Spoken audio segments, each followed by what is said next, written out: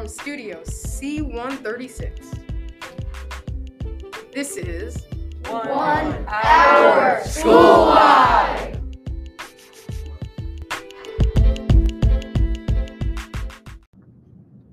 All right, welcome in to the first episode of the spring semester. This is Mr. Mertz. We have a new group of students. Well, not a completely new group of students, but there are some new students that have joined the podcast, and there's also been some movement among the groups.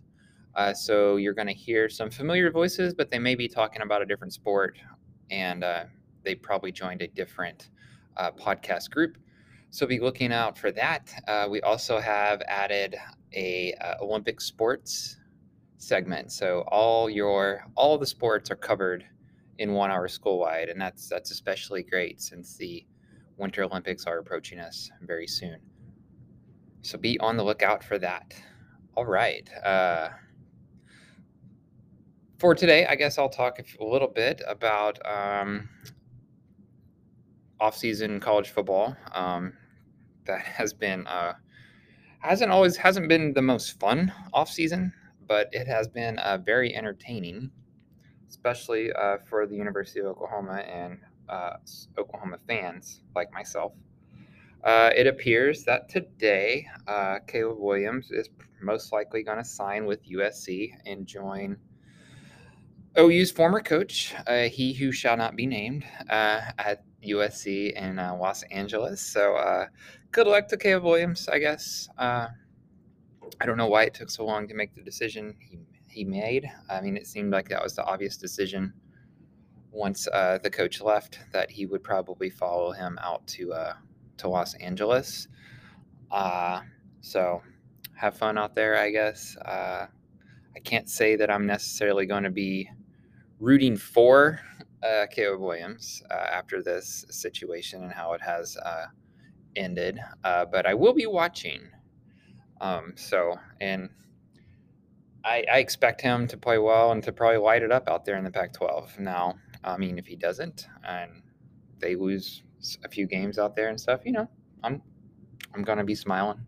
But ultimately, I think he's gonna play well because he's a great player, and too bad it didn't work out at OU, but it didn't. Also, it looks like Jackson Dart, the USC quarterback who is leaving USC because it's obvious that Caleb Williams is coming in to take over that job, who OU was recruiting. Looks like he has enrolled at Ole Miss, so he's not going to be at OU. So it looks like OU is going to roll into the spring, into next season with Dylan Gabriel. Personally, I think that's fine, given what it is at this moment. The coach leaves, lose your quarterback, try to get Dart, but it wasn't going to be certain that Dart was going to beat out Gabriel for the spot anyway, because Gabriel's a pretty good quarterback and he's worked with Jeff Levy before. So I think if Gabriel wasn't there, I think Jackson Dart would have came to OU. So there must have been some doubt that he could beat out Gabriel for that spot. So just have to roll with that. And I think OU will still probably pursue another transfer quarterback in the portal, but it's not going to be a big name guy or a guy that can probably come in and start, but just somebody that's there in case Gabriel goes down, so they don't have to put in Nico Evers, who would be the true freshman. So, because OU would always be one play away this year from having to start a true freshman quarterback, and that true freshman quarterback isn't named, Caleb Williams. So, though OU's offense, seems to be solid, or at least, in a stable position at this moment. There's still a lot of questions on offense, but defense, though, seems to be kind of shoring up. There's been a lot of transfers that Brent Venables and the defensive staff have been pursuing, and transfers and 2022 signees that have either decided to flip their commitment or decided not to sign in the early signing period and are going to sign at the late signing period in February. So there's still so much going on with Oklahoma football and college football in general right now because of the transfer portal and NIL that Even though the season's been over. I mean, for OU, it's been over for a month, but for I guess the national championship game was 2 or 3 weeks ago. Still not over. Still going to continue. And once the spring games happen, it's expected that there's going to be more players transfer, especially with the coaching changes. Players are going to see that they don't really fit into the scheme or what's going on in the program at that moment, and they're going to decide to leave. And there's going to be another round of transfers. So it's going to be a busy off season, and maybe it'll slow down in the summer. I'm not sure. Other things looking forward to soccer getting going. Last night was nice with a World Cup qualifier with the United States beating El Salvador. It looks like the United States is going to qualify for the World Cup this year, knock on wood. So that's been fun. They play Canada on Sunday. I'm excited to go watch that game. Um, Canada is at the top of the table right now with USA second and Mexico third. It looks like those are probably going to be the three teams that are going to automatically qualify for the World Cup. That'll be fun to continue to watch throughout the spring. And also, the Houston Dynamo are getting geared up for a new season. They play their first match on less than a month from today. It is on February 27th. So preseason matches are already getting going and all that is happening. Excited to go out to the stadium again and see that and hang out with my buddies.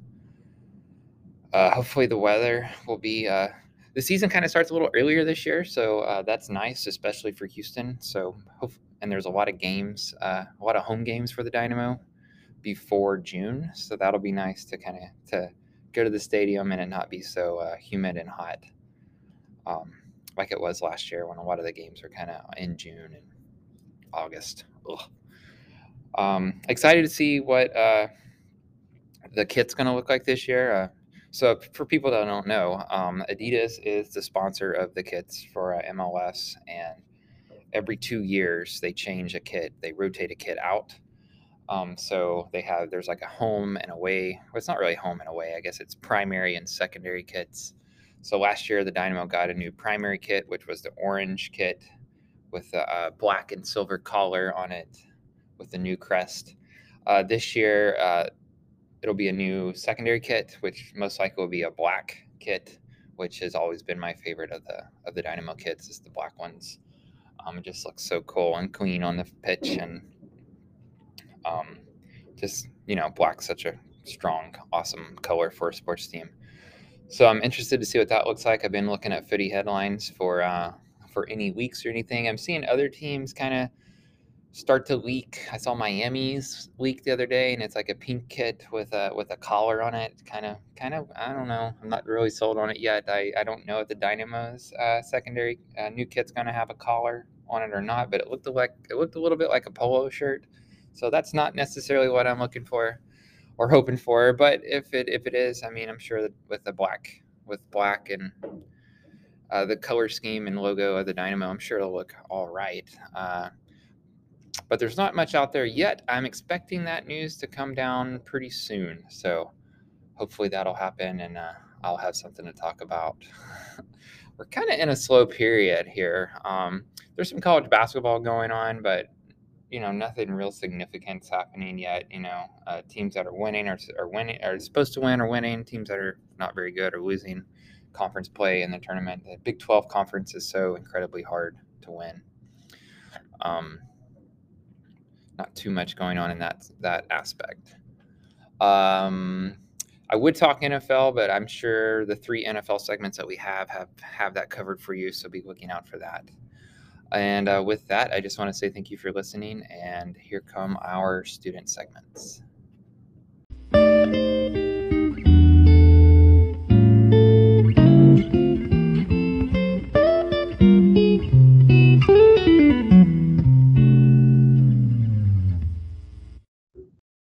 Hello and welcome to Inside the Diamond Baseball Podcast. Today we have a few interesting things going on. 3 main things. The MLB lockout is nearing some deals, so that's exciting. The Hall of Fame ballot, of course, and robot umps in the minor leagues. I think we should start with the MLB lockout. According to the MLBPA, the MLB Players Association um, rejected a deal for that included increases in pay based on performance and awards. So it was like uh, depending on the award, like Corbin Burns, Cy Young, his salary jump or his bonus would have gone from $608,000 to $2.34 million last season, but they rejected the offer uh, completely, and that would have bumped his salary up to like almost 400%, which was 400% more than it was, which was crazy, and that would have been a lot, and especially with all the coronavirus, Omicron, and all that going on. I that's a lot to produce. That's a lot of money to produce for all of the players, for all of those good players, and that would mean that rookies got a lot more significant amount more in pay, especially good rookies. And so that might have been fun to see, but that got rejected, which was kind of expected. Um, yeah, but they are having meetings. From what I can tell, like every day, every other day, they're having meetings trying to settle a deal. And yeah, let's hope that comes by February 26th, which is when spring training starts, and then a month later, March 31st, is when the regular season is supposed to start, when opening day is supposed to be. But um, we're just a month away, and we'll see how that goes down. And I hope that works out. But anything y'all have to say about the lockout? Anything y'all are excited about? Yes, spring training is just in a month, and uh, that it looks like it'll definitely delay postseason also. So that would be like trouble.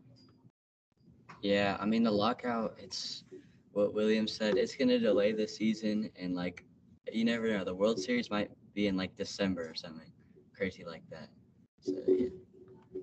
That would be pretty funny to see the World Series in winter. That'd be a little wacky, but that's pretty good. Uh, we're nearing a deal. Hopefully, it comes by the start of the regular season. We have 2 months until the regular season, so even if spring training does not go on, then we should be fine with the unless they delay spring training and have to and get that all in, because I'm sure the athletes are training and they're doing everything that they need to do now. Of course, nearing even spring training, they need to they're still getting their bodies in shape and doing all the things that they would do in spring training. But um, uh, if they do delay spring training and they just have that when the season is supposed to start, then they'll just delay the whole season. I don't think they will do that, but it's very much a possibility. That's really it for the lockout. But the next thing, there's a big debate. The Hall of Fame ballot, which is very controversial. Um, David Ortiz and Barry Bonds. Anything y'all have to say about that? Just starting off. Yeah, I think Barry Bonds should be in the Hall of Fame. I mean, I know he used steroids, but like I don't care. He had the most home runs ever, and like it's not like he was a power hitter with no speed. He had like 40 seasons. Like he was an insane player. He has the most MVPs of all time, and like he's the best player of all time. Also, for Yeah. someone who makes the Hall of Famers, he has to have a heavy influence on the sport, and Barry Bonds definitely had a huge impact for baseball in the MLB. Yeah, I agree with Bennett. He's put in baseball history, so I don't get why he should be put out of the Hall of Fame. Exactly. Like the whole debate is that the steroid use, and the MLB does this a lot with like if the Mike Schmidt thing, that makes me mad. Like the Mike Schmidt thing that they took him out of the Hall of Fame ballot. that made me mad because he's the all-time leading hits. He's the all-time hits leader, and he bet as a manager on his own team, and not against his team, on his team, and they still banned him from the Hall of Fame. And then also they had and then this Barry Bonds. So the whole thing is the home runs, and that's power, that's his steroids. But he had a he had his batting average was like 290 all season. And steroids do not help you hit the ball. Steroids it helps with strength. But he had such a great swing and such a great eye. He was the most feared baseball player like ever. He had the most intentional walks ever. And but steroids, my issue with it is that steroids don't help you hit the ball. He's one of the greatest hitters of all time.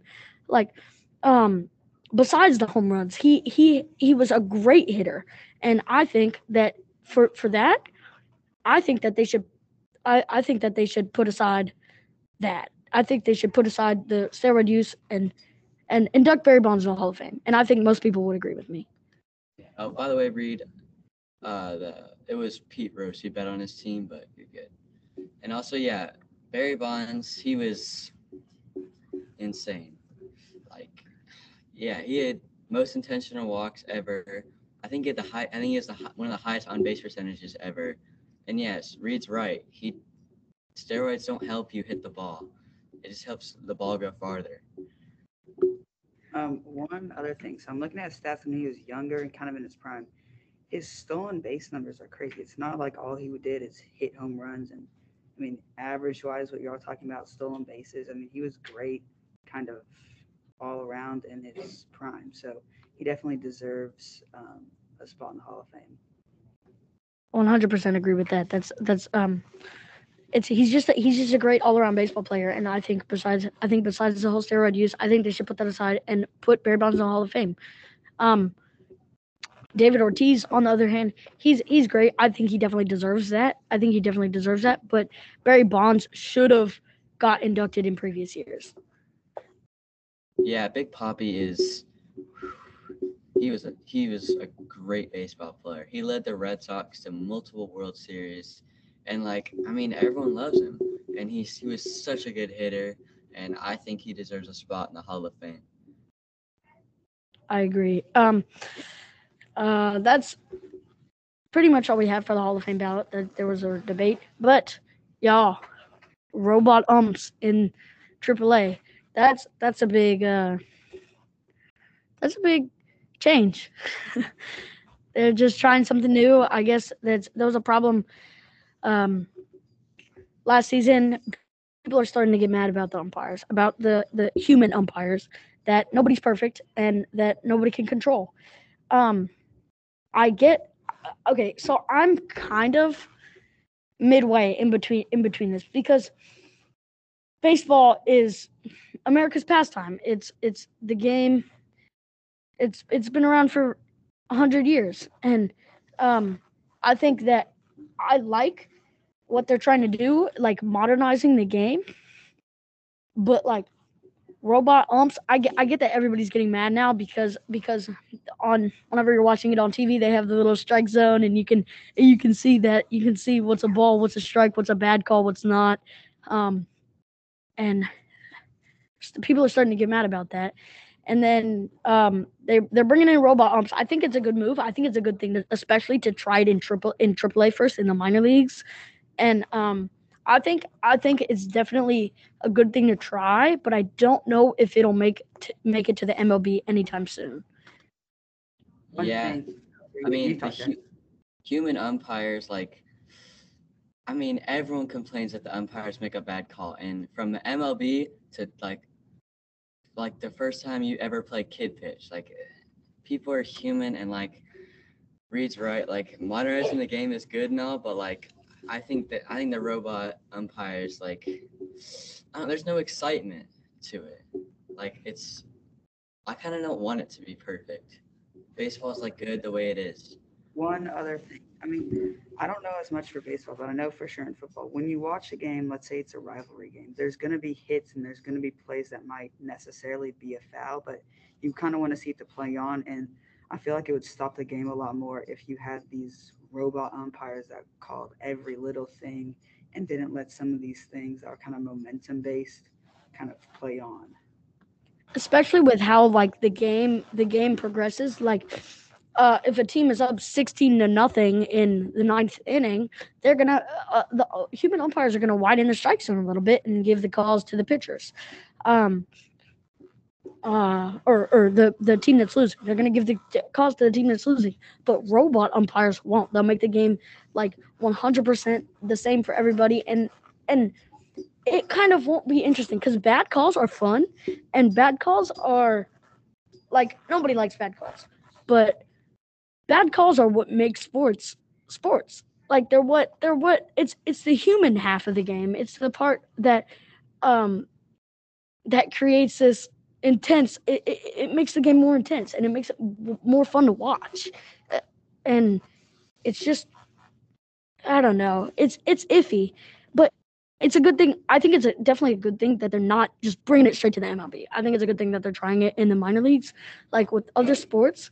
If they were to do that, they don't have any other way to do that. Like the MLB, I mean the NBA, maybe the G League, but NFL, if they were to try to put um, automated umps or refs, they would have to just implement it straight into the sport, and that would just be kind of awful. I think it's good. I think it's a good thing to try it out in baseball and in the minor leagues first, and definitely, yeah. I think it's a good thing to try. Yeah, I'd rather keep human umpires because it just keeps the game the way it is, and it's better to be. I feel like I don't like it to be perfect. It's fine as like a bit unperfect. They make bad calls every once in a while, but I like that. Yep. I think that'll do it for our episode. Um, thank you once again. This is our podcast, Inside the Diamond. These are your hosts. I am Reed Flowers. I'm Jackson McPhail. I'm William Atherton. And I'm Bennett Abaza. and Once thank- again, thank you for listening.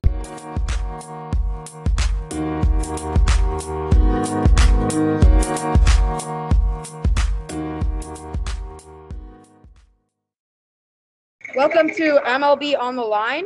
I'm here with co-hosts Harris Mann, Rafael Arroyo, and Sean Allen. I'm Jack Botros. Today we have a bunch of topics we'll be talking about. Sean, would you like to introduce our first topic? Our first topic is why Barry Bonds announced.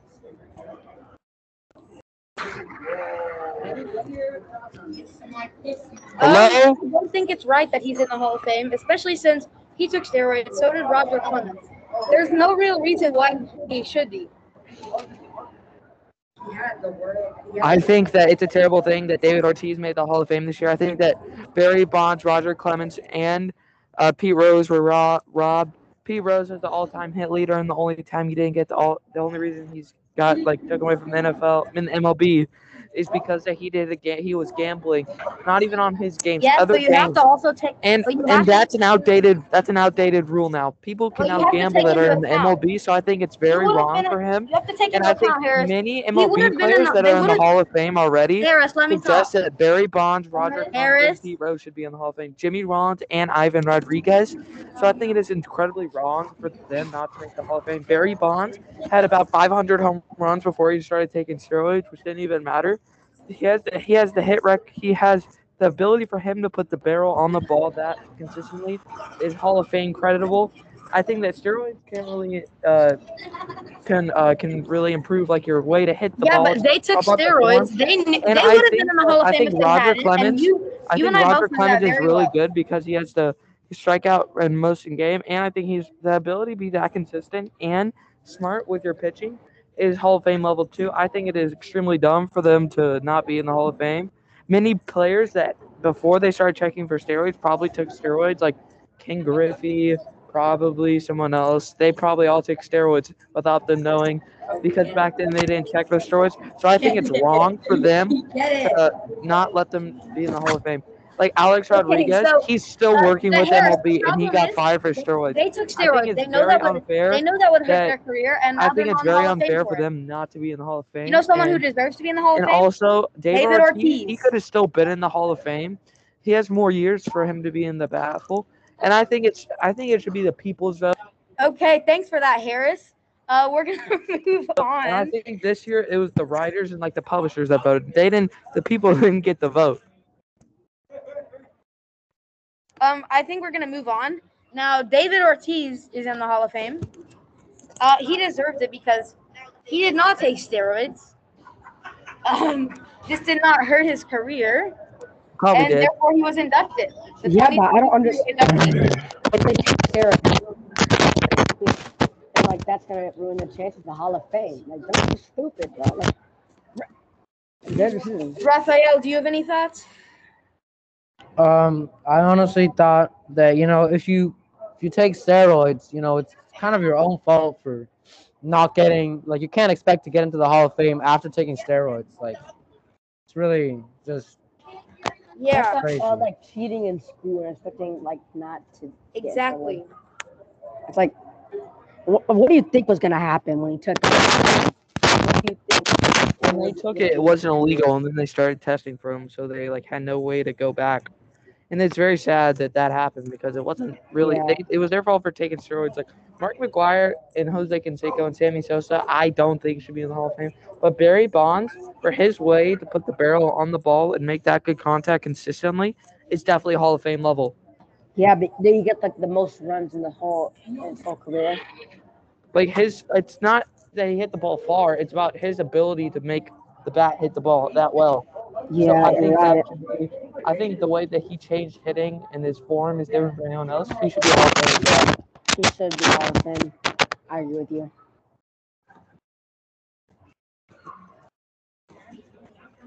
Yeah. Also, I think part of the reason he didn't make it in was, I mean, he would have probably made it in with the 500 home runs. But since he had started taking steroids, he was considerably older, but he got much stronger, which was also raising suspicion. If he'd done it in the middle of his career, he probably would not have gotten caught. But because he did it then, that didn't really work out for him. So, anyone else have thoughts?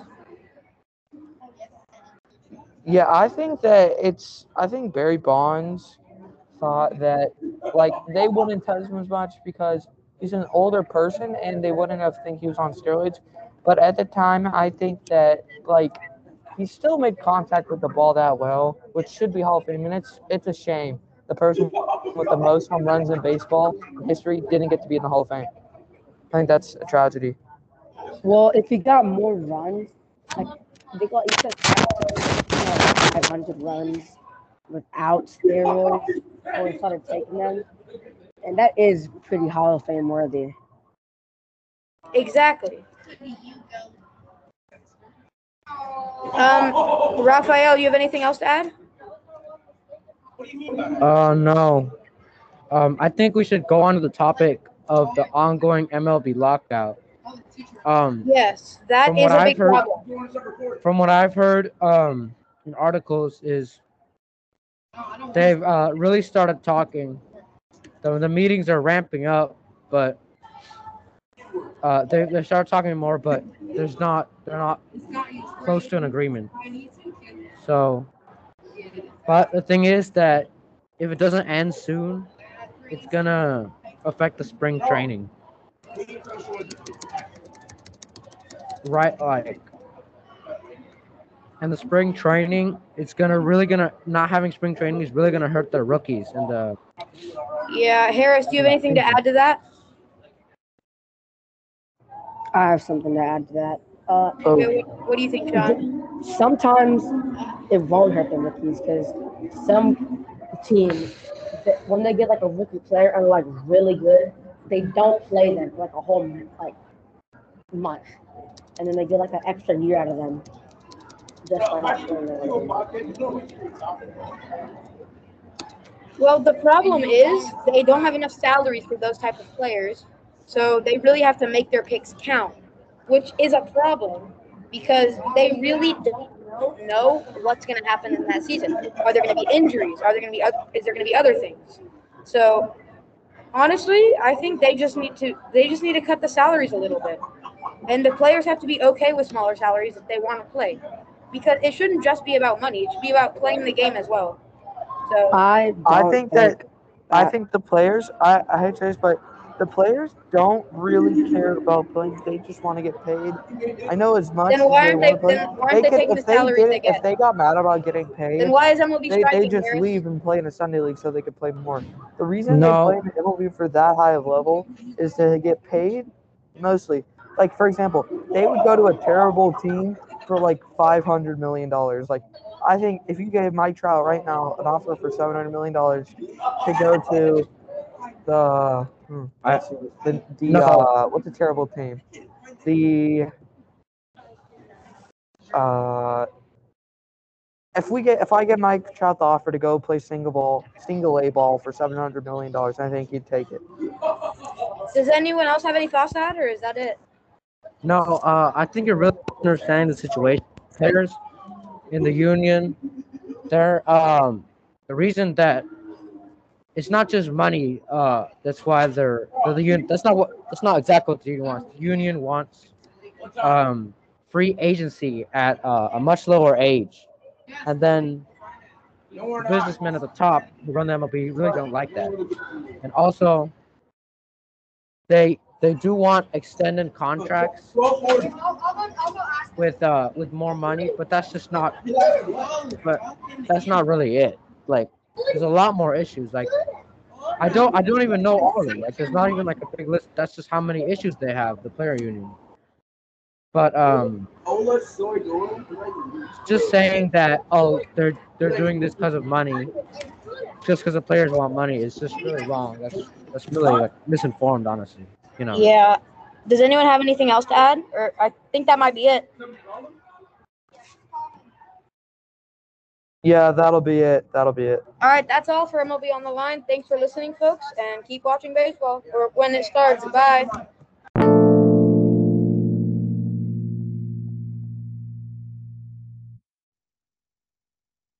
Hello, welcome to the first episode of NFL 2022, brought to you by Blake Wilson, Reeve Jenkins. Ethan Hill.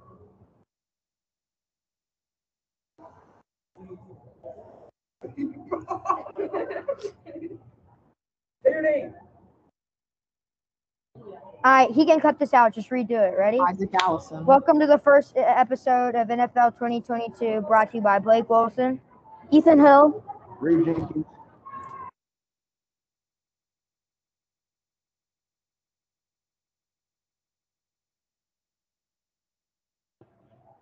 Hello, and welcome to the first episode of NFL 2022, brought to you by Blake Wilson, Ethan Hill. Reeve Jenkins. Isaac Allison. Today we'll be talking about previous and upcoming games involving the 2022 NFL playoffs, starting off with Las Vegas Raiders versus Bengals. As most of you might know, the Bengals did win that game, 26 over Raiders, who had 2019. Overall, pretty good game from both quarterbacks, besides Derek Carr's one interception. Both quarterbacks threw for over 200 yards. The running game for the Raiders was very good for them, with Josh Jacobs running for 83 yards and 13 carries, averaging 6.4 yards a carry. On the wide receiver end, Zay Jones and Darren Waller, two of their big players this year, they showed up for them and put up good numbers.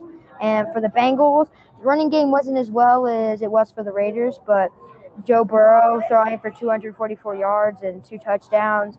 And again, Jamar Chase, just an outstanding performance by him, along with CJ Uzama.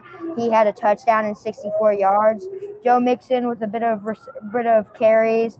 He carried for 48 yards and 17 carries, averaging out 2.8 yards a carry. Tyler Boyd with a touchdown, CJ Uzama. And then a big turning point play was not only Jermaine's interception, but also Trey Henderson's forced fumble on the 20-yard line. That was a big play for them. And Bengals eventually moved on to play the Titans. Thank you. Now I'll be talking about the Rams and Cardinals game. It, it wasn't really that close throughout the whole game. The the Rams led most of the time. Matthew Stafford had a solid game, having going 13 for 17 for 200 yards and 2 touchdowns. Odell Beckham Jr. also had a pass for 40 yards. Receiving, Cooper Cup continues to dominate. He had 5 receptions for 61 yards and a touchdown. Odell has been really good since he's come to the Rams. He had 4 catches for 54 yards. Tyler Higbee is like a really sneaky player for the Rams. He had 3 catches for 46 yards. And like Van Jefferson is like the Rams' deep threat. So he's really important to their offense. He had 1 catch for 41 yards. On the Cardinals side, Kyler Murray didn't have that good of a game. He was battled most of the game, having 2 interceptions and only having 137 passing yards. It was really big when DeAndre Hopkins went down for the Cardinals, and it's showing. Christian Kirk only had 6 catches for 51 yards. Rondale Moore had 5 receptions for 32 yards. Just not enough offense to beat the Rams. The Patriots Bills game, turns out the Bills won and advanced to the divisional round. So Josh Allen only threw for 314 yards and 3 touchdowns, which was not enough, which was enough to beat the Patriots out. Stephon Diggs had 7 receptions for 85 yards and 1 touchdown, and Emmanuel Sanders had 2 receptions and 20 yards, but no touchdowns. So then on the Chiefs side, or on the Patriots side, the Mac Jones had 145 yards and he got two interceptions, and he had 33 yards rushing, but Kendrick Bourne had 2 receptions, 33 yards, and no touchdowns. And then the only kicking, Nick Foles got 1 field goal for 3 points, and then there were 158 punting yards. And then Jacoby Myers had 6 receptions, 59 yards, 8. And the overall stats, Bills had 428 total yards, Patriots had 288 total yards. The first downs, Bills had 28 and the Patriots had 20.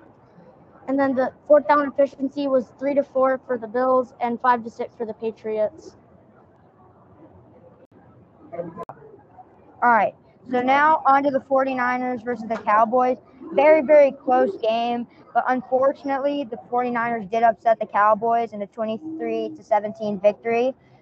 Jimmy Garoppolo, not too impressive of a performance. He threw for 16 out of 25 of his passes with 172 yards, but unfortunately he did throw for an interception.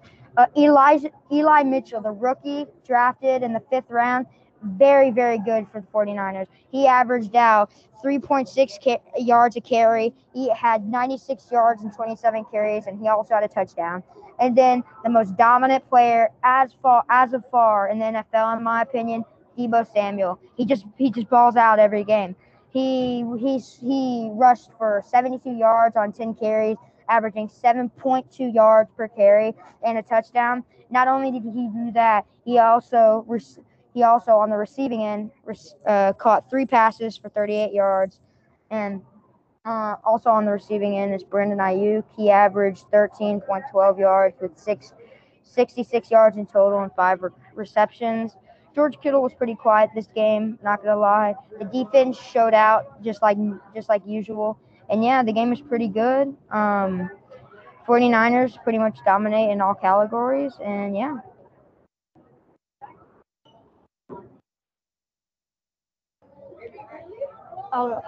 So the Chiefs-Bills game went into overtime, which proved out the Chiefs won the coin toss and they got the touchdown to win the game. Chiefs had 552 total yards, and Bills had 422.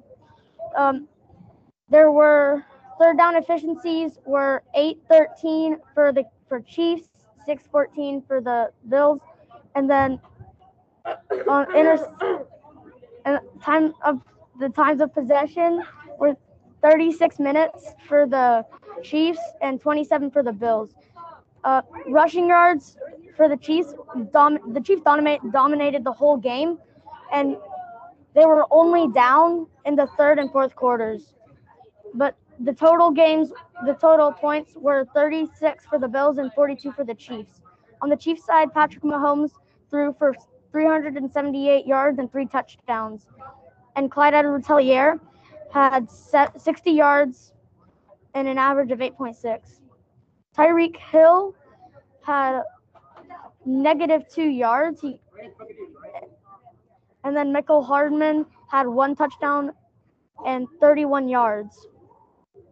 On the receiving end, Tyreek Hill had 11 receptions, 1 touchdown.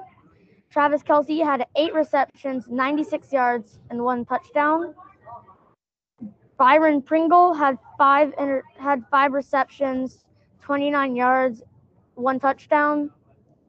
And then on the defense, there was 1 sack by Melvin Ingram, and that was the only sack on their side. Brian Pringle on the return had 1 return for 26 yards, and on punt returns, Tyreek Hill had 45 yards, and Mike Hughes had one return for 15 yards. Harrison Butker pulled out great with 12 points and 49 long yards, and then his completion percentage was 75%. It was 3 for 4.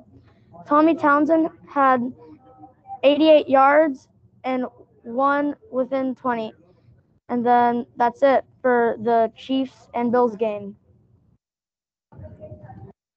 The Rams and Buccaneers game was also a really good game.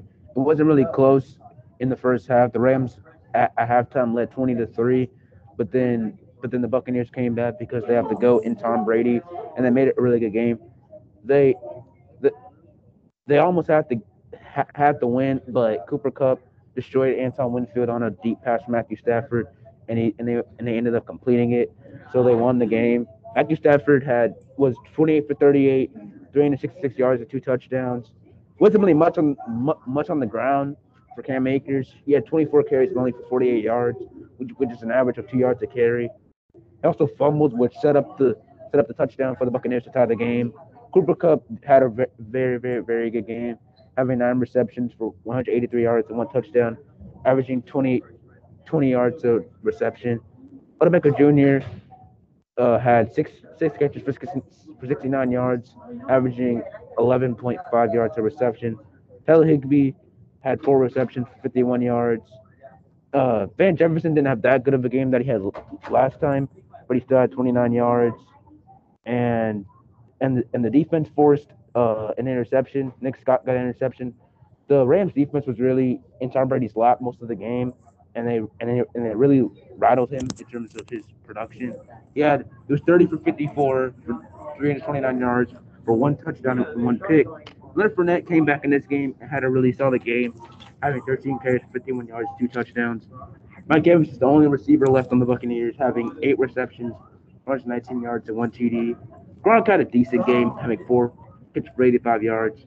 And Leonard Fournette added to his total for rushing with 56 yards receiving. Yeah, and then the final 2 games, Bengals, Titans, and 49ers, Packers.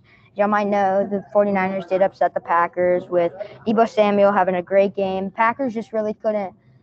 They played well overall. I just feel like they couldn't score very many points due to weather conditions. 49ers defense really showed up, same with the special teams. But yeah, and then Cincinnati Bengals, Titans, Joe Burrow, another amazing game, throwing for 348 yards.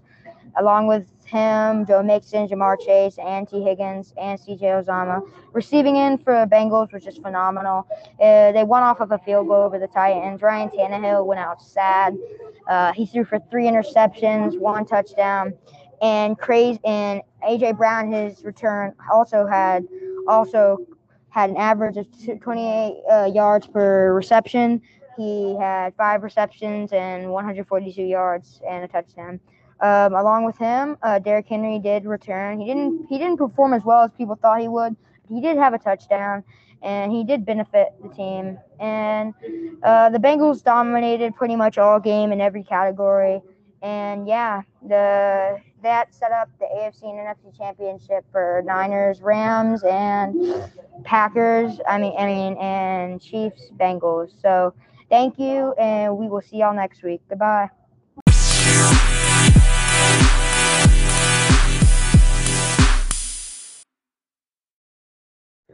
Hello and welcome to NFL Best of the Week. I'm Fahed. Here with me I have Matthew, Cole, and Noah. And today we're going to be talking about the divisional round of playoffs for the NFL. And we're going to start it off with the Bengals and Titans game. A big game with the Bengals knocking out the number 1 seed of the Tennessee Titans 19-16. So Matthew, would you like to tell us about how the offense was?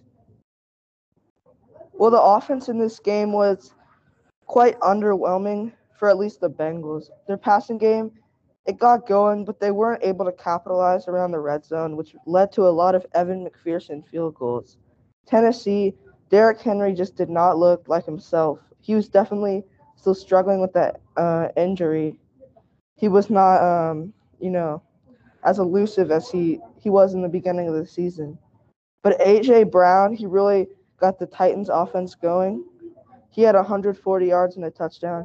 He played extremely well. And what do you think, Cole?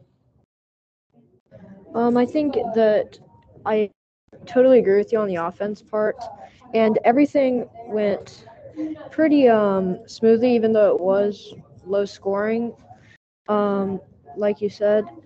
And the few bumps there was, like you said, the Bengals not being able to capitalize in the red zone. The Titans did okay in the red zone. I mean, Tannehill, even though he did throw 3 interceptions, was actually doing okay. And Noah?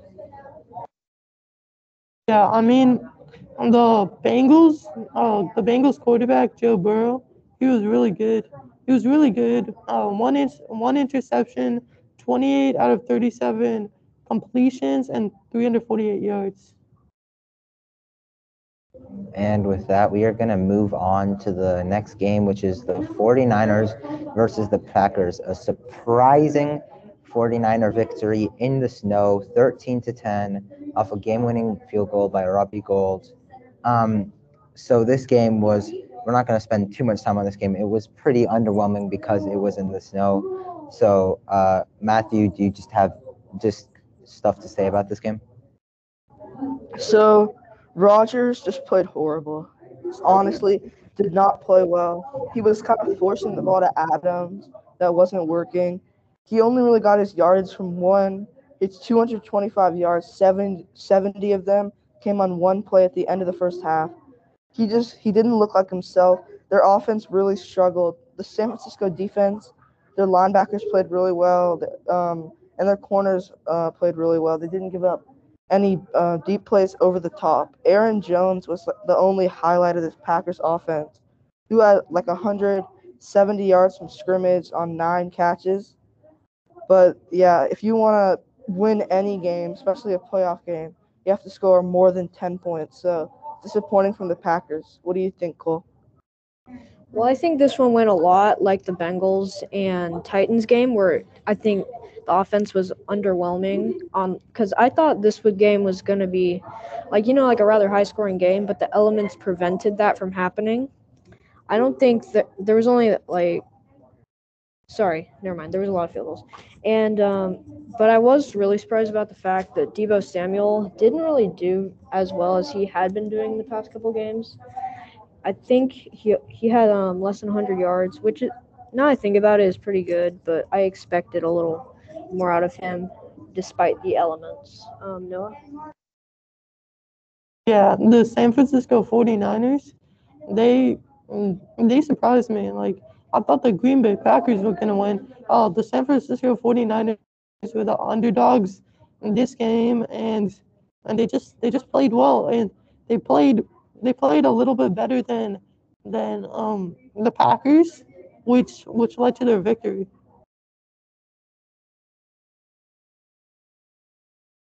So now, with after that, we're gonna start to get into the better games.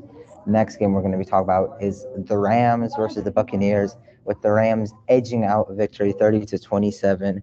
An insane great game. Brady almost had another comeback, but the Rams, or I should say Cooper Cup, was able to help win the game. Matthew Stafford having his second career playoff win, looking good on the Rams so far. Lions fans are pretty jealous right now. So, Matthew, what do you have to say about this game? Well, first off, I think that Cooper Cup, who had 9 for 183 and a touchdown, he kind of proved himself a little bit more because I think a lot of people were maybe doubting how good of a receiver he actually was, since he did play mostly in the slot and only lined up on the outside a small percentage of snaps. But I think he really proved himself in this game. The Rams, they couldn't really get the running game going. Cam Akers only averaged 2 yards per carry, and he fumbled twice. So that was not that good. But I think that the Rams played a good all-around football game until kind of the end where they started letting up some points. But yeah, good victory by the Rams. Yeah, and I want to mention one thing. So, something historical happened that weekend, and that is for the first time in NFL history, 3 road teams won the divisional games. And that's going to lead into the next game. Like, the Chiefs are probably pretty worried. But anyway, like Matthew said, Cam Akers had 2 fumbles. One of them actually almost cost them the game. Now, the Tampa Bay Buccaneers had just scored 1 touchdown, and the Rams on second down decided to rush up the middle, and one of the linemen got a hand in there and it fell out, giving the Buccaneers a chance to score another touchdown and tie up the game. Thankfully, however, the Rams were able to go downfield and kick a field goal. Noah, you want to explain a little more? Yeah, like this game kind of reminds me of the Falcons and the Buccaneers game.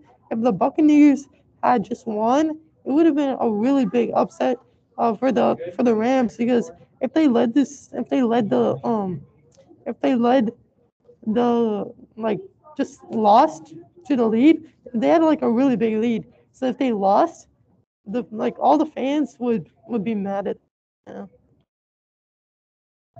So now we're going to move on onto our fourth and final game. This was the Bills versus the Chiefs, an insane game, probably the best game of the playoffs. I'm going to go on a limb, probably the best game of the season. 42-36 was the final score, with the Chiefs beating the Bills. Explosive game offensively. Both quarterbacks had 60 rushing yards. Both had over 300 passing yards. Both just crazy players, random players coming out and helping, like Gabriel Davis for the Bills. Matthew, you want to elaborate a little bit more on this insane offensive game? So this was a game. It kind of started out slow, but over the game you could see that these quarterbacks being so good, making all these plays, they got the defense tired. Both defenses at the end of the game were absolutely gassed, with led to like whatever it was, all those touchdowns in the fourth quarter, and that 13 seconds where the Chiefs got the field goal. But yeah, I think Allen and Mahomes, these two performances were probably the number one and number two performances of a quarterback this year. And it was just insane going back and forth. They both led their teams in rushing, 68 and 69 yards, and they both had 4 total touchdowns. And one more thing is that Gabriel Davis, he's a wide receiver out of UCF. This is his second year. He played very well. He had 4 touchdowns and 200 yards, and I think he he's definitely going to be a great receiver for them moving forward. Yes, I was extremely amazed by the fact that he did as well as he did, especially considering that he had only had 800 yards. 800 yards in the rest of the previous season. And Kansas City, I was also amazed they were able to score a field goal in 13 seconds, which was incredible.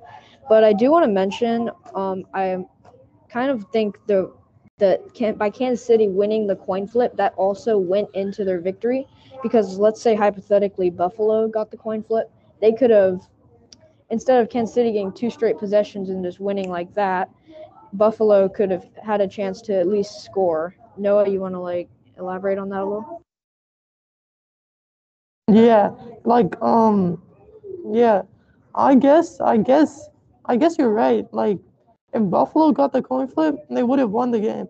This was a like a really competitive game to say the least. And with that, that is all our divisional round games. Thank y'all for listening. We'll talk to y'all during the conference championships, and see y'all later. Bye. Bye.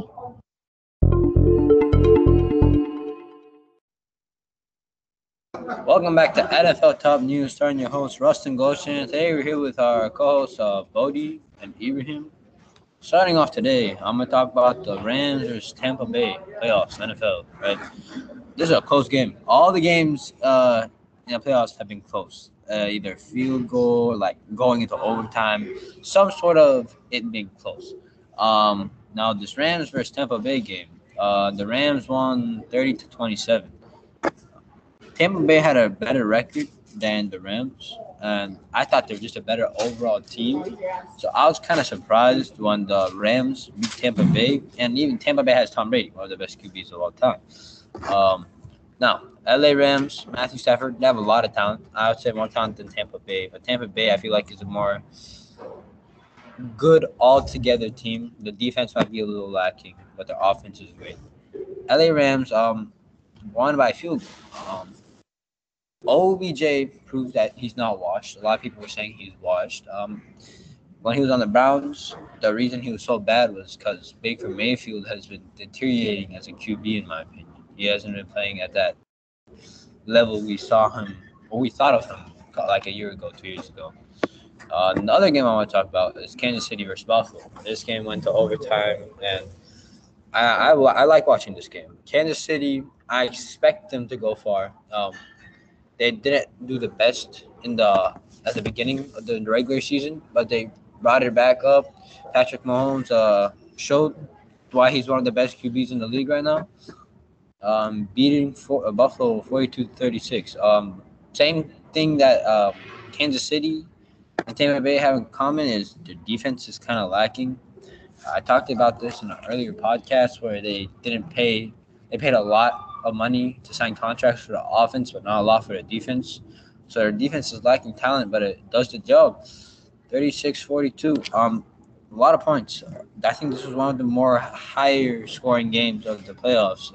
Maybe due to the fact that it went to overtime, but Buffalo, Josh Allen played well. Sure, he didn't win the game, but I felt like Josh Allen did his best. Now I can't wait for the Cincinnati Kansas City game. I'll be watching that January 30th. But yeah, that is all for me. Going on to Bodie.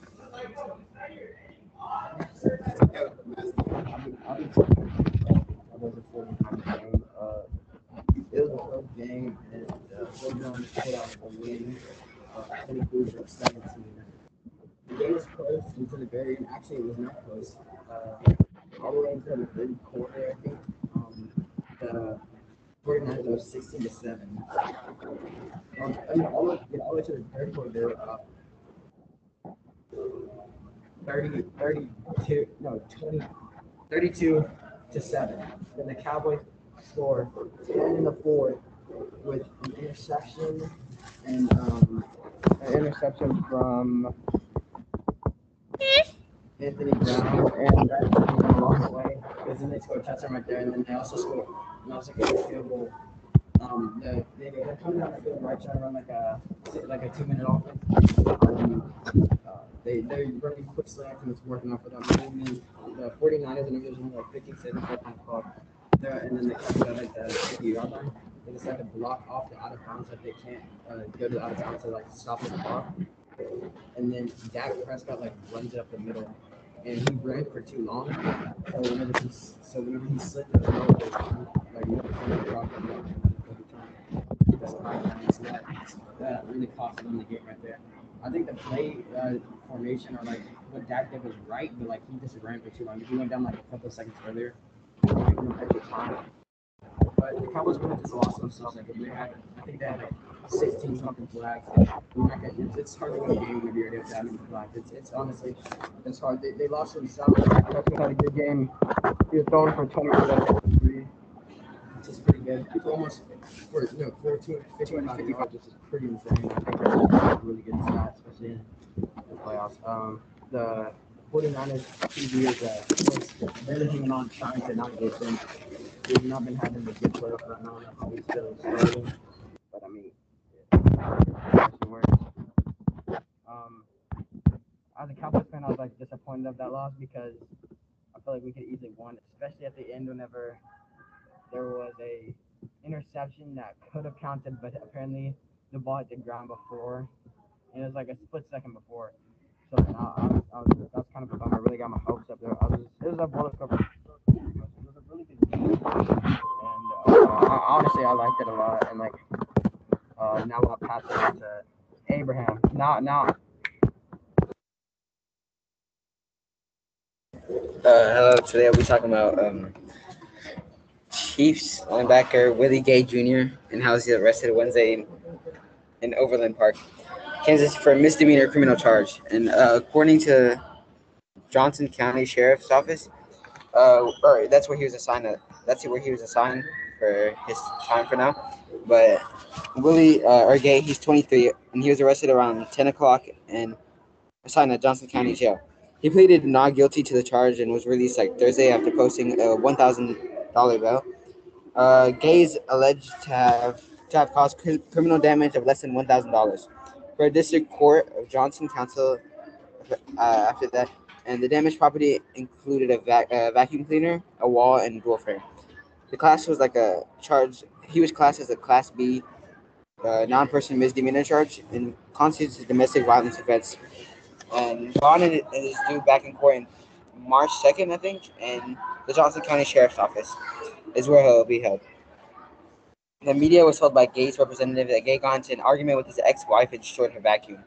A second-round pick. He was also a second-round pick by the Chiefs in the 2020 NFL Draft.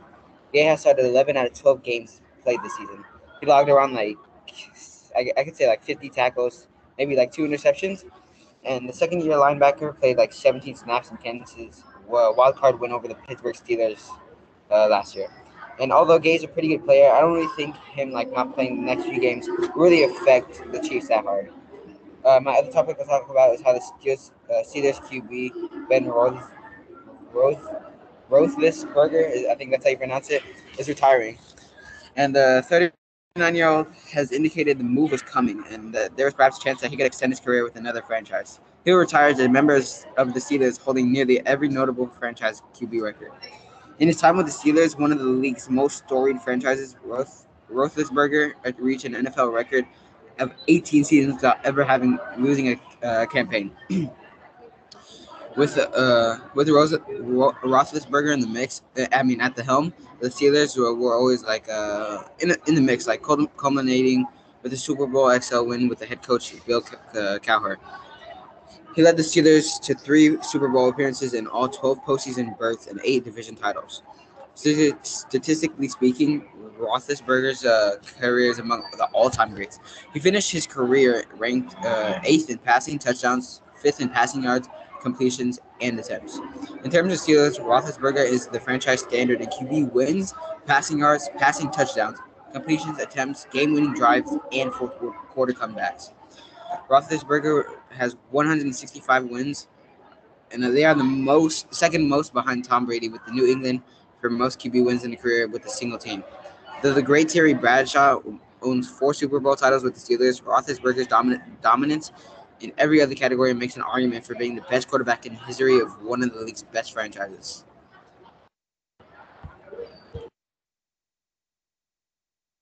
Rustin, you can go now. All right, before we go, I want to add a couple things. I don't know how San Francisco beat Green Bay, and I think Green Bay is gonna fall apart after this.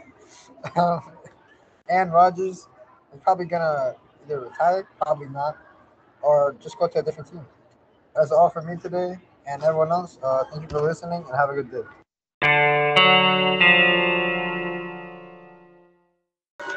Today, I'll be talking about Olympic diving. So, Olympic diving is where first the divers jump off the platform into the pool. They dive 7 times. In the air, they will do sorts of flips, twists, and like other movements. Each dive is scored based on the starting position, the takeoff from the platform, how they look in the air, and how they look when they hit the water. The top 2 scores, the highest scores that the divers get, and the lowest scores the diver gets out of the 7 dives, the lowest and the highest are eliminated, and the other 3 scores are averaged up, and that is the diver's final score. History. Olympic diving first premiered in the Olympics in the 1904 Olympics at St. Louis. It has been a sport since then. The sport itself has changed since then, though. Platforms have been raised, and much more advanced flips have been performed now that people back then ever thought were possible. Some of the best divers are Wu Mingjia for China, female, 7 medals total, with an overall score of 33 points. Chen Roland for China, female, 5 medals in total, and an overall score of 30 points. Gu Jingji for China, also female, with 6 medals total and an overall score of 28 points. Fu Mingji, also for China, and also female, with 5 medals total and an overall score of 26. Greg Louganis for United States, male, with 5 medals total and an overall score of 26. Pat McCormick for the United States, female, 4 medals total and an overall score of 24 points. Shi Qingmao, for China, female, 44 medals total and an overall score of 24. USA has the most overall medals, and China is closely following behind with 47. Now on to figure skating. Figure skating is an Olympic sport where individuals as well as pairs perform jumps, spins, and almost dance-like routines on ice. Depending on how well the routine is performed and how engaging the routine is, judges assign points. Whoever's routine gets the most amount of points wins. There are 4 competitions related to it in the Olympics: figure skating men, figure skating women, figure skating pair, and ice dancing. History. Figure skating dates back to 3000 BC in Scandinavia, when people in Finland made skates out of bones. The skates back then were just used to get across frozen lakes. In 1850, steel skates were made by Edward Bushnell, an accomplishment that advanced figure skating. Since now, skaters were able to turn faster. Then later, in the 1860s, Jackson Haynes started doing ballet moves while skating, creating a more modern version of figure skating that people still practice today. 40-some years later, figure skating was added to the Olympics in 1904. It is the oldest Olympic sport. Fashion. Fashion is a big part of figure skating, and points can be even taken off if multiple judges agree the outfit is of bad taste. Figure skaters often wear colorful dresses or pantsuits. They are occasionally bejeweled or have beads on them. The sport has been ridiculed because of this, but it is a sport, and an Olympic sport to that. It is just not the most masculine sport. Many people have questioned if it is a sport at all. World standings. The best 3 female skaters are Anna Shcherbakova, 17 years old, for Russia; Tarayo Sakamoto, 21 years old, Japan; Eliza Vita Tukamashiya, 25 years old, Russia. The best 3 male skaters are Nathan Chen, 22 years old, from America. Yuzuru Hanyu, 27 years old, Japan. Yuma Kagayama, 18 years old, also for Japan. That's it for today. Bye.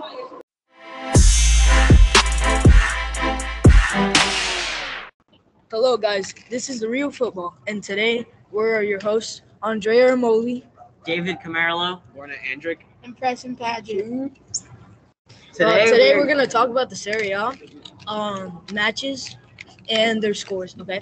So the first match we have is Verona versus Bologna.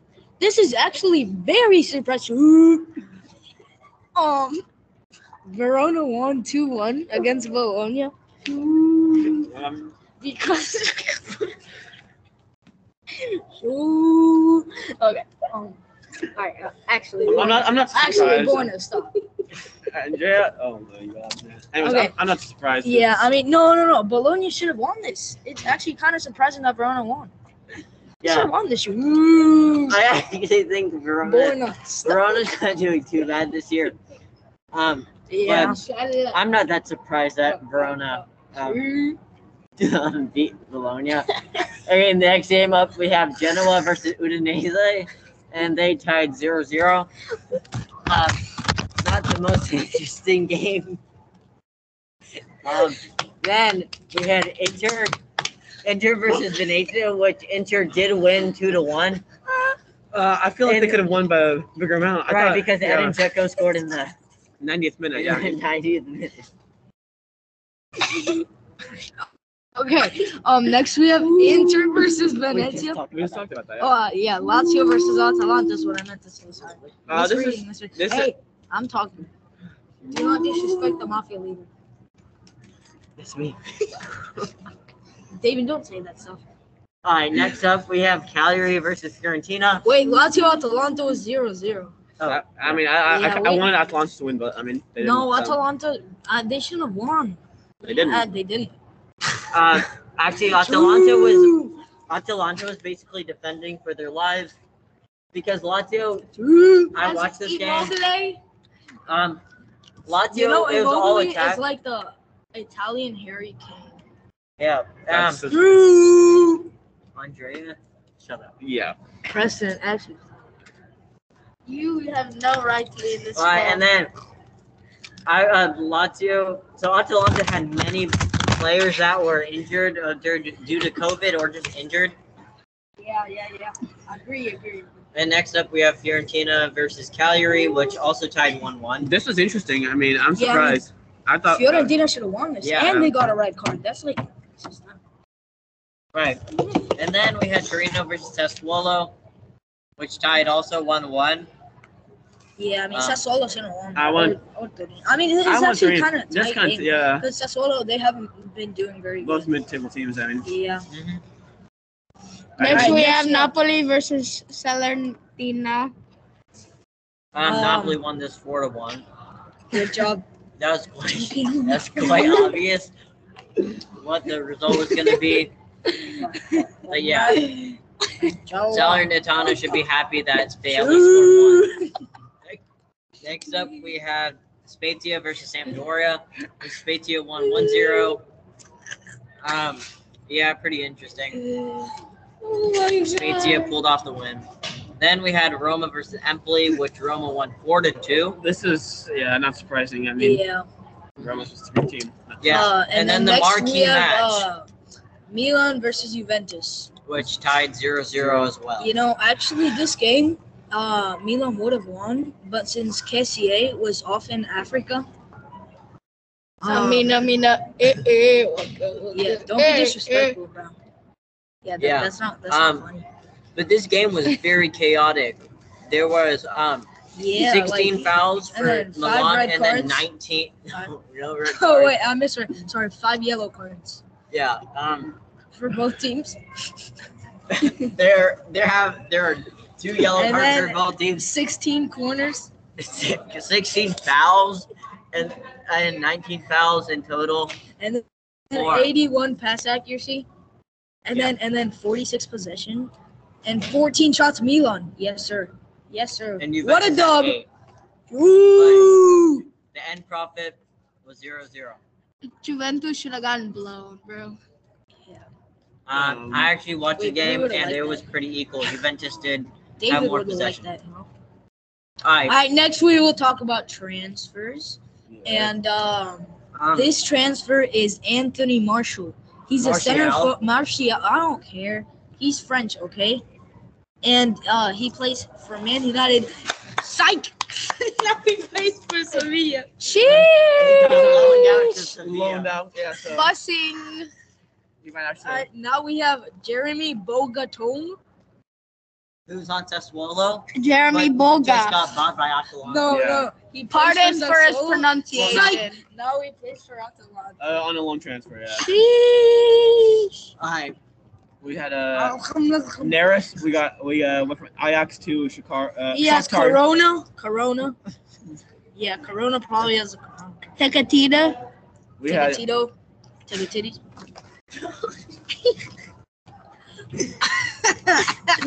Next we have David Neres. He was on Ajax. and he went to, Now he's on Shakhtar Donetsk. And Premier League. Oh no, Premier League. My bad. Yeah, my bad. Rip off. Next up, we have Lucas Digne, who was on Everton, but then just moved to Aston Villa for 30 million. he's gonna do good. He's gonna do good. I'm happy with this transfer. He's gonna do good. All right, and then we got Ferran Torres. Yeah, this is a good transfer. Who Barcelona bought. The 21-year-old got bought by Barcelona to Barcelona, who was previous on Man City for a whopping 55 million euros. But that's a lot for Ferran So this Torres. is gonna wrap it up for today's podcast. Yeah. This was our host, David Preston Camarlo. Padgett. Born at Andrew. Preston Padgett. Preston Padgett. See you next week. Andrew, stop playing. Preston.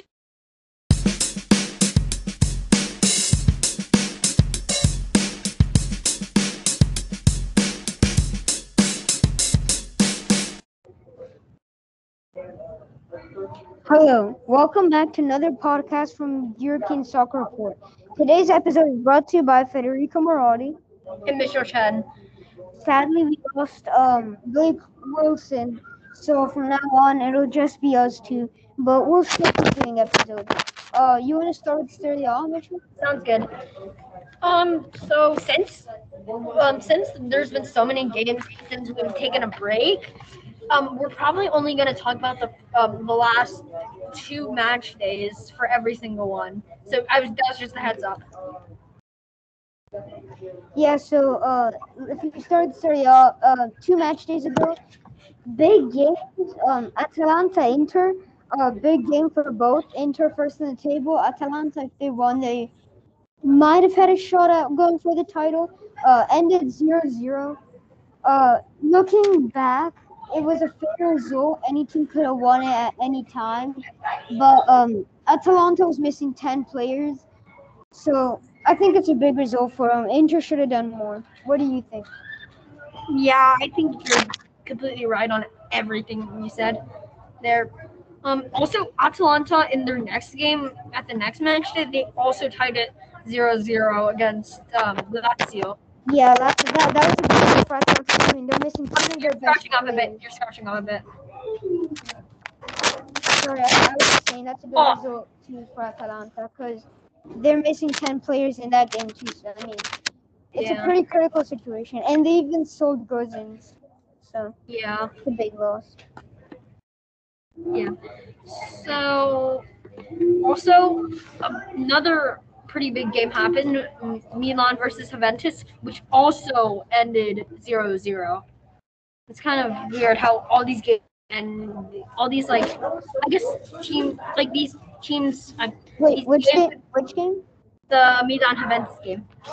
When Milan won that, Milan lost that. No, it was 0-0. No, Milan Spezia ended 2-1 for Spezia. No. I said Milan Juventus. Oh, Milan Juventus. Yeah, sorry. Yeah, 0-0. Yeah. Other games include Empoli Roma, in which Roma won 4-2. Yeah. Napoli Salern. Well, a shocker. Okay, a few shockers. First, Cagliari Fiorentina. Fiorentina's been doing good. They tied that one. Not too big a deal. Inter Venezia. Inter did end up winning, but they were trailing. And Inter had to tie it towards the end of the first half. And then Inter went on to win it with a great goal by Zecco in the 90th. So, very good game. And Milan Spezia. Milan losing to Spezia 2-1 with a 96th minute goal. Some say there was an unfair referee call. In my opinion, it was. It depends on what point of view you're looking at it from, but it was a big game. And Very close game. Yeah. Pretty surprising that Spezia clutched it up in the ninth. I mean, not real. They won the game in the 96 minutes, so that's a pretty, I guess, exciting game. I don't know. It's also a shocker. Yeah, it really is. And upcoming games. Now there's the international break, but on February 5th, when the teams come back, right off the bat on Saturday, the derby Inter Milan. That's gonna be a game to watch. Definitely. Yeah, first and third place really important. Fiorentina Lazio also pretty important. They're both there competing for Europa, maybe Champions League. So we'll see. Yeah. So And then yeah. the table has pretty changed a lot since we last saw it. So right now Inter is on top, and Napoli and Milan are tied for second, I guess. But we're still seeing that big gap between the first three places and like the 4, 5, and 6. Yeah, but keep in mind that Atlanta's 6 points behind, but a game behind. So if they do win that game, it's only a 3-point difference. That's true. So yeah, and Juventus coming in closer. Juventus, I feel like Juventus, Barcelona, Arsenal, they're all doing terribly at the beginning of the season. They really woke up, I think, in my opinion. Like I think a lot of these teams, some of these teams that we were saying were not doing well at all in the last like at the beginning of the season, but now they just really came back up. Yeah, they're exploding. Juventus hasn't lost a single one of their last 5 games. They were able to scrape up 11 points in 5 games. That's pretty Also, good. Inter is also 1 game behind. So they're, if they win their next game, they're probably gonna pull ahead. And yeah, like you said, it is the Milan. I mean, yeah, it's gonna be the Milan derby, which is the next. Yeah, I think everyone said the title, if Atalanta was still in the race, was going to come down to Inter Milan. They tied. I think Atalanta's out of the title race. Even though they're a game behind, Inter is 2. So 10 points. I don't think they're going to catch them up. Now, I think it's down to the derby to see who wins the Scudetto, because if Milan were to win the derby, they'd be 1 point behind. Okay, Inter have a game less, but 1 point behind. I mean, if they can catch up, they can definitely catch up. Yeah, definitely. It's down to the derby and Inter Napoli, which is the following week. So we'll see. Yeah. So, yeah, you basically said it all. You want to move on to, I guess, the Premier League? Sure. So, again, lots of action happening, but we can't talk about it all since we don't have enough time. So, yeah. Man, you came back to 4th place. Pretty surprised. Yeah. Wait. So, what were they at the beginning of the season again? I mean, near the beginning. Well, Man U started off very well, and then they dropped. They were down in 7th, 8th. Now they're back in 4th. Wow, Arsenal got kicked out of like 5th or 4th or whatever they're in. Yeah, they were 4th for a time, but yeah. Still doing really well especially since we were saying that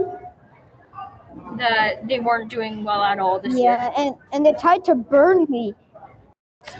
That's on Sunday. So. That is unfortunate, especially since Burnley is at the bottom of the table. Yeah, last place. Really thought they could have won that. Yeah, had they won that, right now they'd be in fourth place above And Man U and West Ham. Also, Man City, 9 points above Liverpool in second place. Huge gap. Yeah. I hate to say it, but it feels like the game. I mean, it's essentially already over, because sad for in these leagues, Serie A, Premier League, Bundesliga, all the Inter, Man City, and Bayern Munich, they just pull ahead, and there's not even competition by the time it's the reverse fixture. So yeah, pretty sad.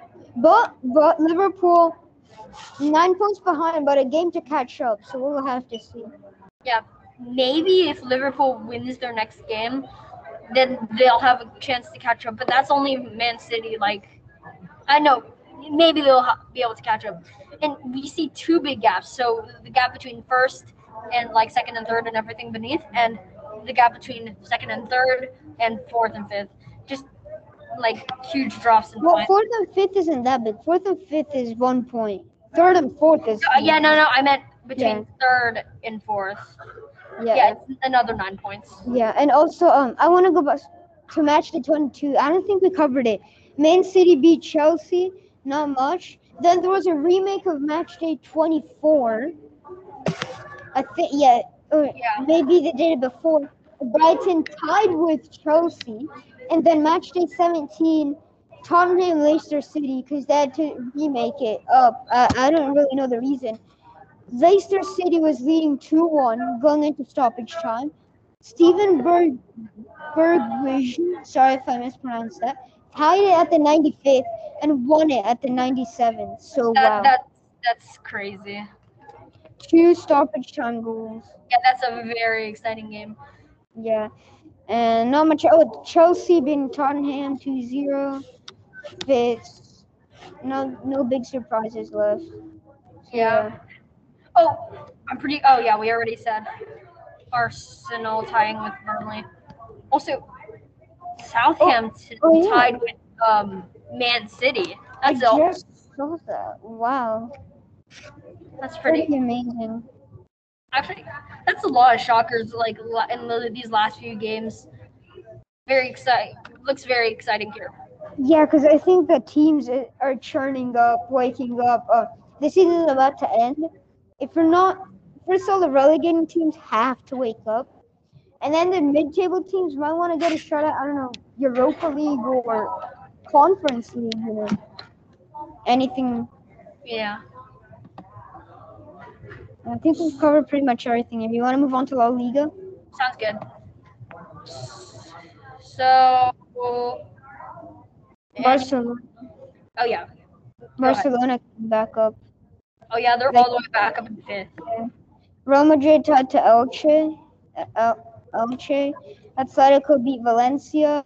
Nothing too big here. I'm kind of surprised at Atletico, who was able to win the title against a good Barcelona and a good Real Madrid last year.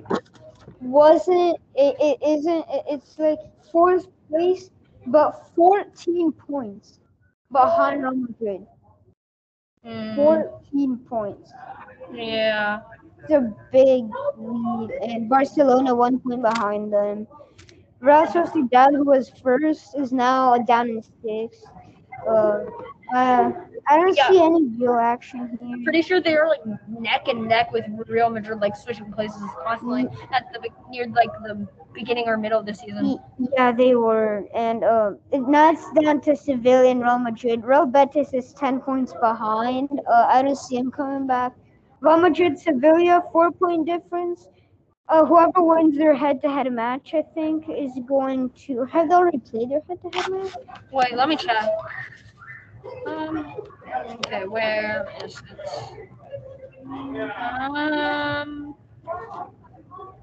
I think. Yeah, they might have already played it. Yeah, I think they already played it. Maybe. Do you know how it ended? Because if they already played it, I don't think Sevilla is going to be able to easily. No, they didn't. It's April 17th. All right, that'll be essentially a game to decide. We'll see because April 17th is kind of far ahead. So we'll see how the table changes. 6 points between Real Betis and Sevilla. I don't see it changing much, but we'll see. Yeah. So, anything else you want to cover here? I don't think so. There's nothing much too big. Villarreal losing to Elche. Yeah, pretty big shocker, but Villarreal also tried to Atletico the week before. So, Yeah. You want to move on to Bundesliga now? sure.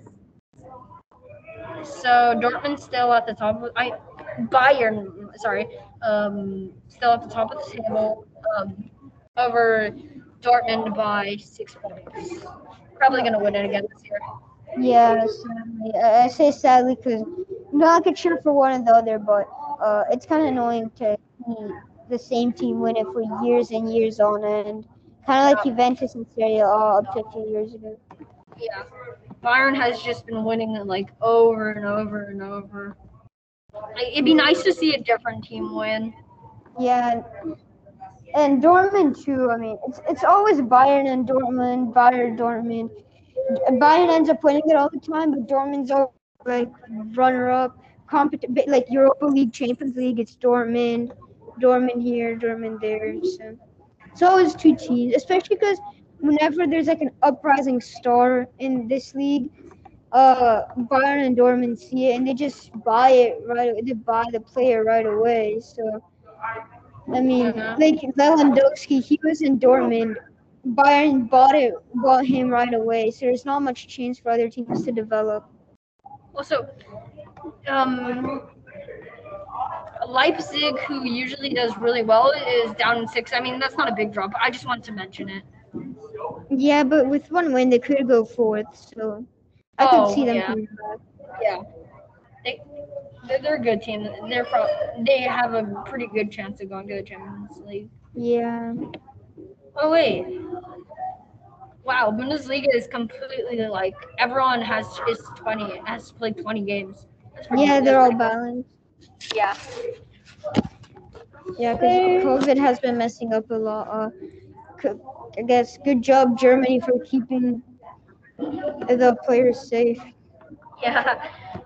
Yes, I think we've covered everything. Yeah, all that I can think of. Yeah, You can't 'cause- really talk about the Champions or Europa League since they're not playing until like February something. Yeah, and mid-February, so we'll have to wait for that. Can't wait to watch those games. Yeah, but thanks for tuning in, and I hope you come listen in on the next episode.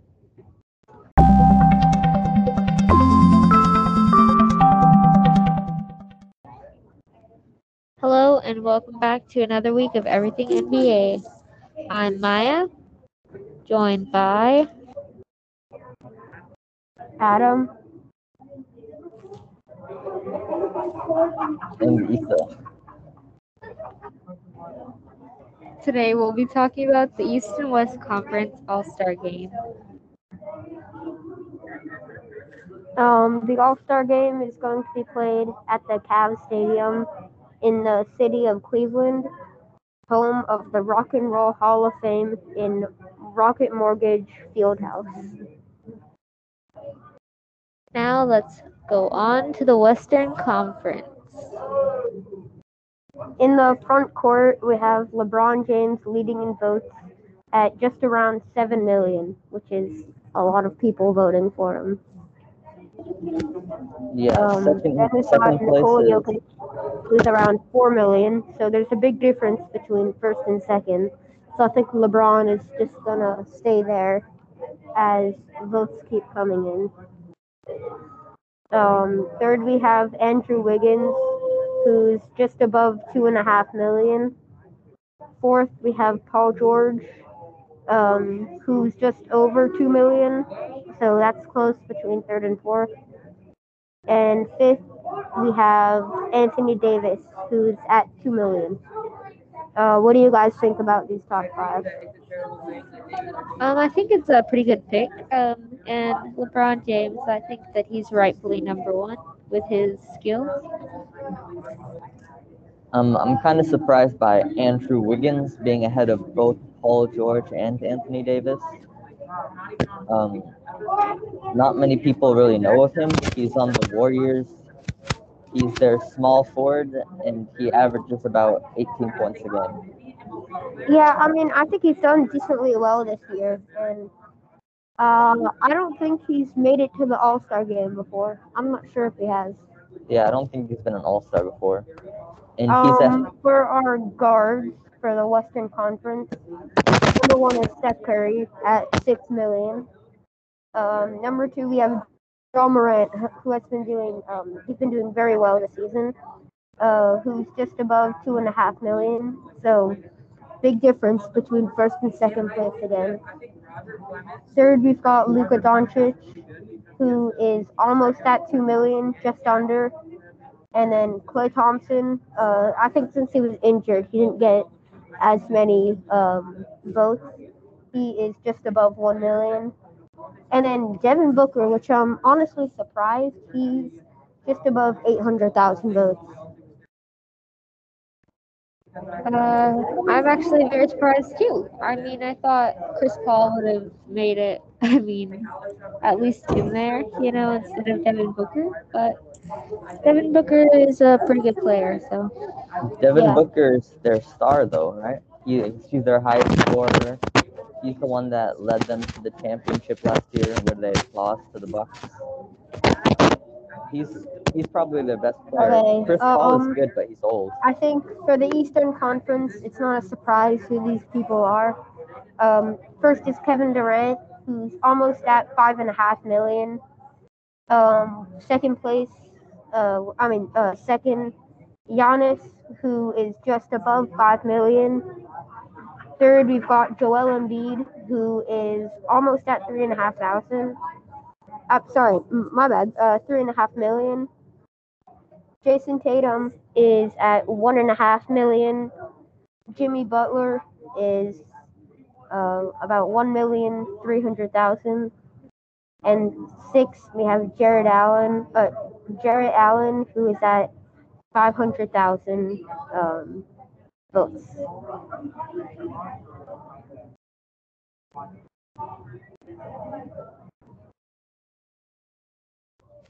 So it's pretty good for the Eastern Conference. The Eastern Conference isn't really that great, but they still have a lot of good players. Kevin Durant, Giannis, and Joel Embiid are all averaging upwards of 27 points. I think that Jason Tatum, he's been doing well. He should definitely be in the All-Star game, in my opinion. Yeah, but the Celtics are losing games. That's why he's the Celtics are okay. I mean, they do have Jaylen Brown though, who has been an All-Star. Yeah, he has, but I don't know. The Celtics are bottom 5 in the East, and I guess everybody just expected they'd be better. But Jason Tatum's still doing really good, even if he is on a losing team. Okay, Issa, do you want to say the guards for the? Sure. The guards for the East are DeMar DeRozan at number 1, with a little bit over 4 million picks. Trae Young at a little bit over 2 million. Zach LaVine almost at 2 million. James Harden 4th at almost at 2 million again. LaMelo Ball from Charlotte Hornets at 5th place. He almost has 1 million. Kyrie Irving at 6th place. And he's almost at 1 million also. And 9th place, Darius Garland. He's at 500,000. I think the reason why Kyrie Irving is not getting as many All-Star votes, first of all, I don't think he could play in the All-Star game because of COVID, and just he's been out for so long, and I don't think people were like so certain about Kyrie. Is he playing now? Trae Young, DeMar DeRozan, Zach LaVine. I'm not surprised that they're the top 3. They've been doing really well. and I mean they deserve to be in the All Star game, in my opinion. And James Harden at number 4. Kind of surprising, actually, because in Houston, he was so good. He would be top 1 or 2 every time in the Western Conference. Yeah. And now he's All right. I think we can all share our starters. I'll go first. I honestly think it's going to be Giannis, KD, Steph, LeBron, DeMar, Jason Tatum. Who else was there? John Morant and Nikola Jokic. Those are my some of my starters. Maya, you want to go next? My starters is gonna be Kevin Durant, Giannis. I think Joel Embiid is pretty good. Jimmy Butler and James Harden. For me, I think DeMar DeRozan, Kevin Durant, Giannis, Joel Embiid, and maybe Jimmy Butler for the East. And then for the West, Steph Curry, LeBron, Luka, Nikola Jokic, and Ja Morant for the West. And so the top players for the Eastern and Western are the captains of the teams. So that is most likely going to be LeBron James, unless there are going to be 2 million people who just decide to vote for Nikola Jokic instead. And for the Eastern Conference, I think it's close, but I think Kevin Durant will come out on top for the captain of the Eastern Conference.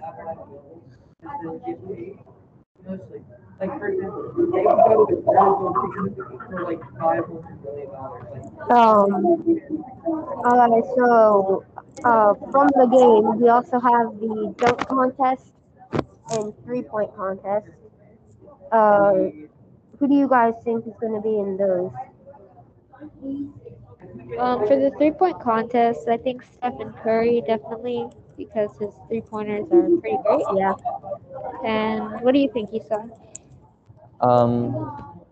Steph Curry, like you said. I also think Zach LaVine from Chicago has a good chance.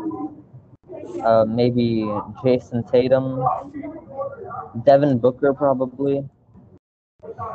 Maybe like Klay Thompson or Luka Doncic. Maybe Luka, but I don't think Clay's been back long enough. And Paul George, maybe. Most likely not, though. What about the dunk contest? Who do you think will be in that? Dunk contest? Honestly, I would like to see Zach LaVine, Jimmy Butler, Embiid, Morant. John Morant should definitely be in that. And Andrew Wiggins.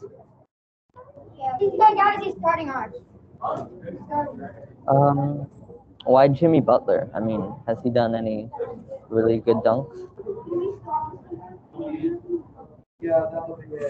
Adam? What? Why do you think Jimmy Butler should be in? I mean, he's a good paint guy, and he's had some good dunks. I just think he'd be like a fun contestant to watch. Yeah, I guess. I think John Morant could be pretty good in there. Luka Doncic, he's pretty good. Klay Thompson. And Devin Booker, definitely. He could be a good dunker. Oh yeah, for the 3-point contest, we should add Ben Simmons into it. Oh yeah. That would be funny. He would miss every shot. He'd look even worse than he is next to all the great 3-point shooters. Yeah.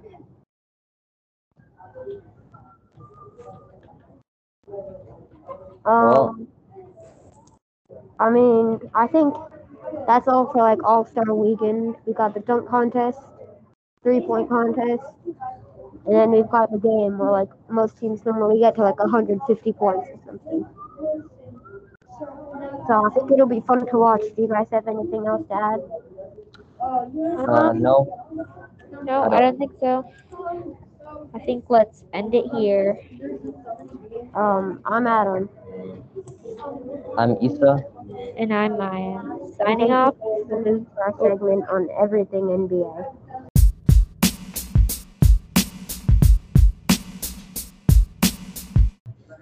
Hello and welcome. This is Global Soccer. Today we're going to be talking about some big games like Man City, Barcelona, Real Madrid.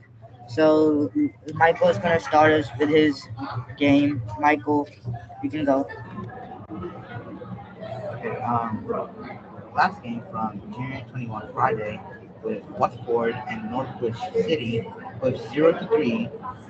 Um, Watford are without a win of 9 games in all competitions, and their longest run without a victory since December 2013.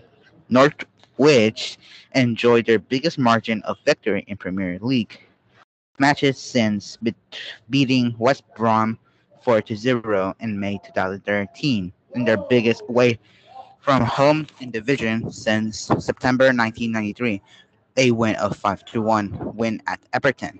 Watford have now gone 0 Premier League games without a clean sheet since a 3-0 win with Liverpool in February 2020, with only West Brom enduring longer such run in the history of the competition in 2011, Blackburn in 2012, and the Wolves in 2012, both also on 30. What a win for the visitors in the Super second B half means to come out and top a huge clash at the bottom and will back Norfolk with all 3 points. Things look promising at the break for the hosts after a first half where they dominated possession and had better of the chances. Sissoko and Samir could have had the Hornets ahead at the break, and they were made to rue those missed chances early in the second half when Sargent got on the end of the Pookie cross. The Americans swung a leg back and managed to connect with the ball, sending a pinging off the bottom of the crossbar and all over to the line to put his side in front. The game was then stopped for well over 10 minutes due to floodlight failure. However, that didn't stop Norwich momentum.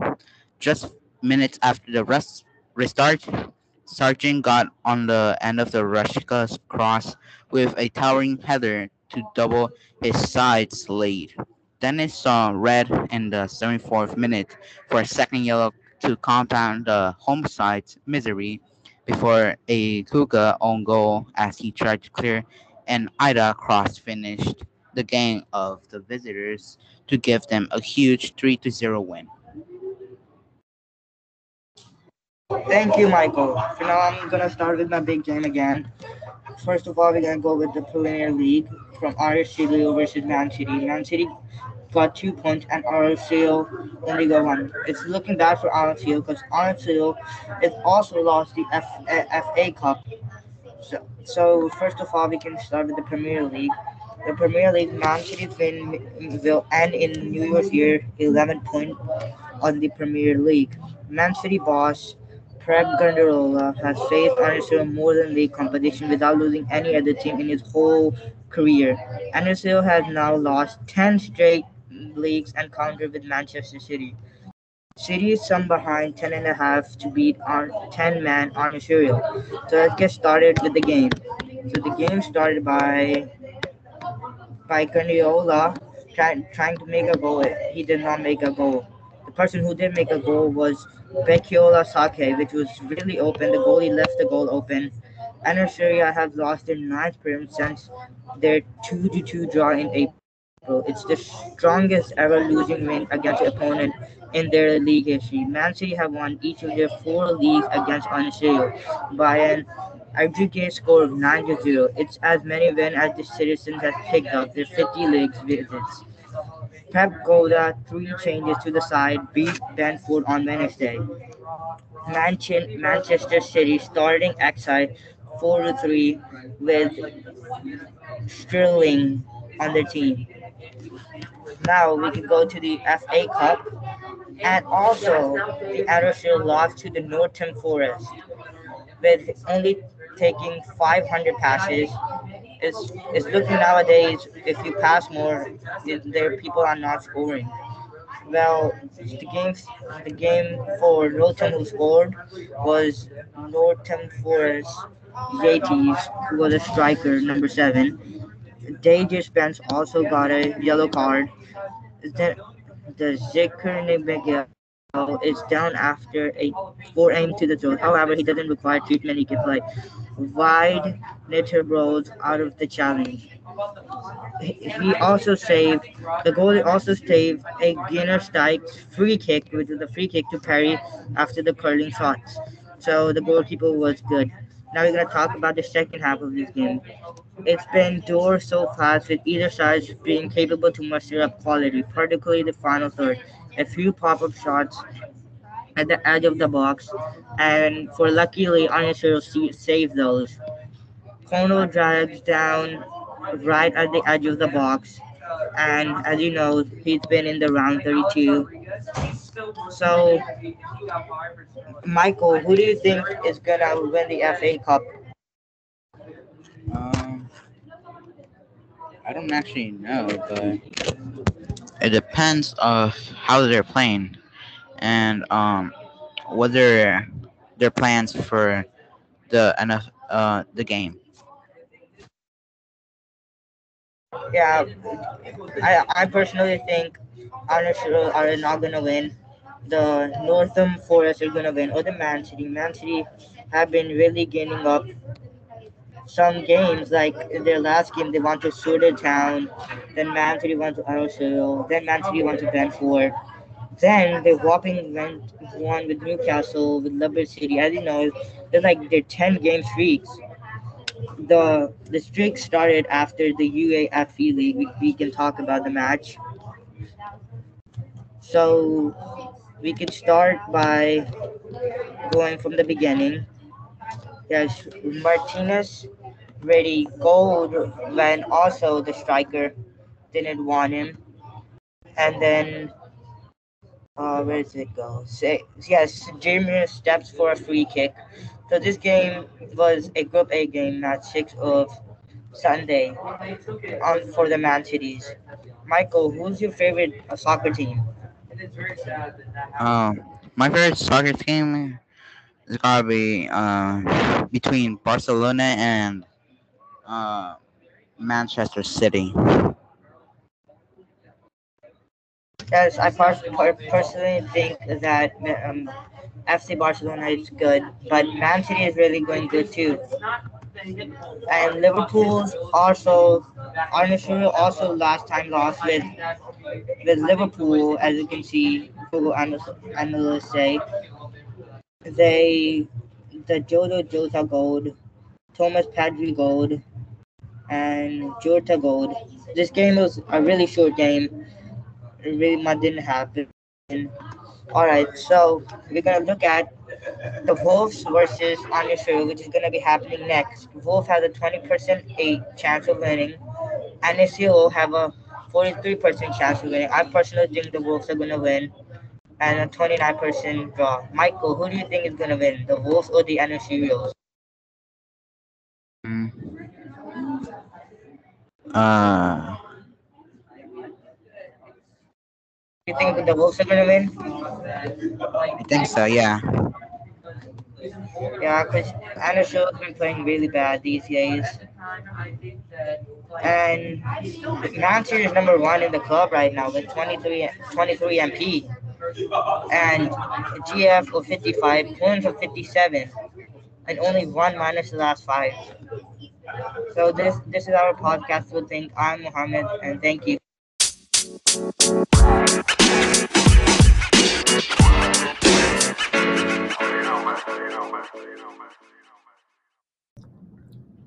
That's the show for this week. Thank you for listening. We'll see you next time.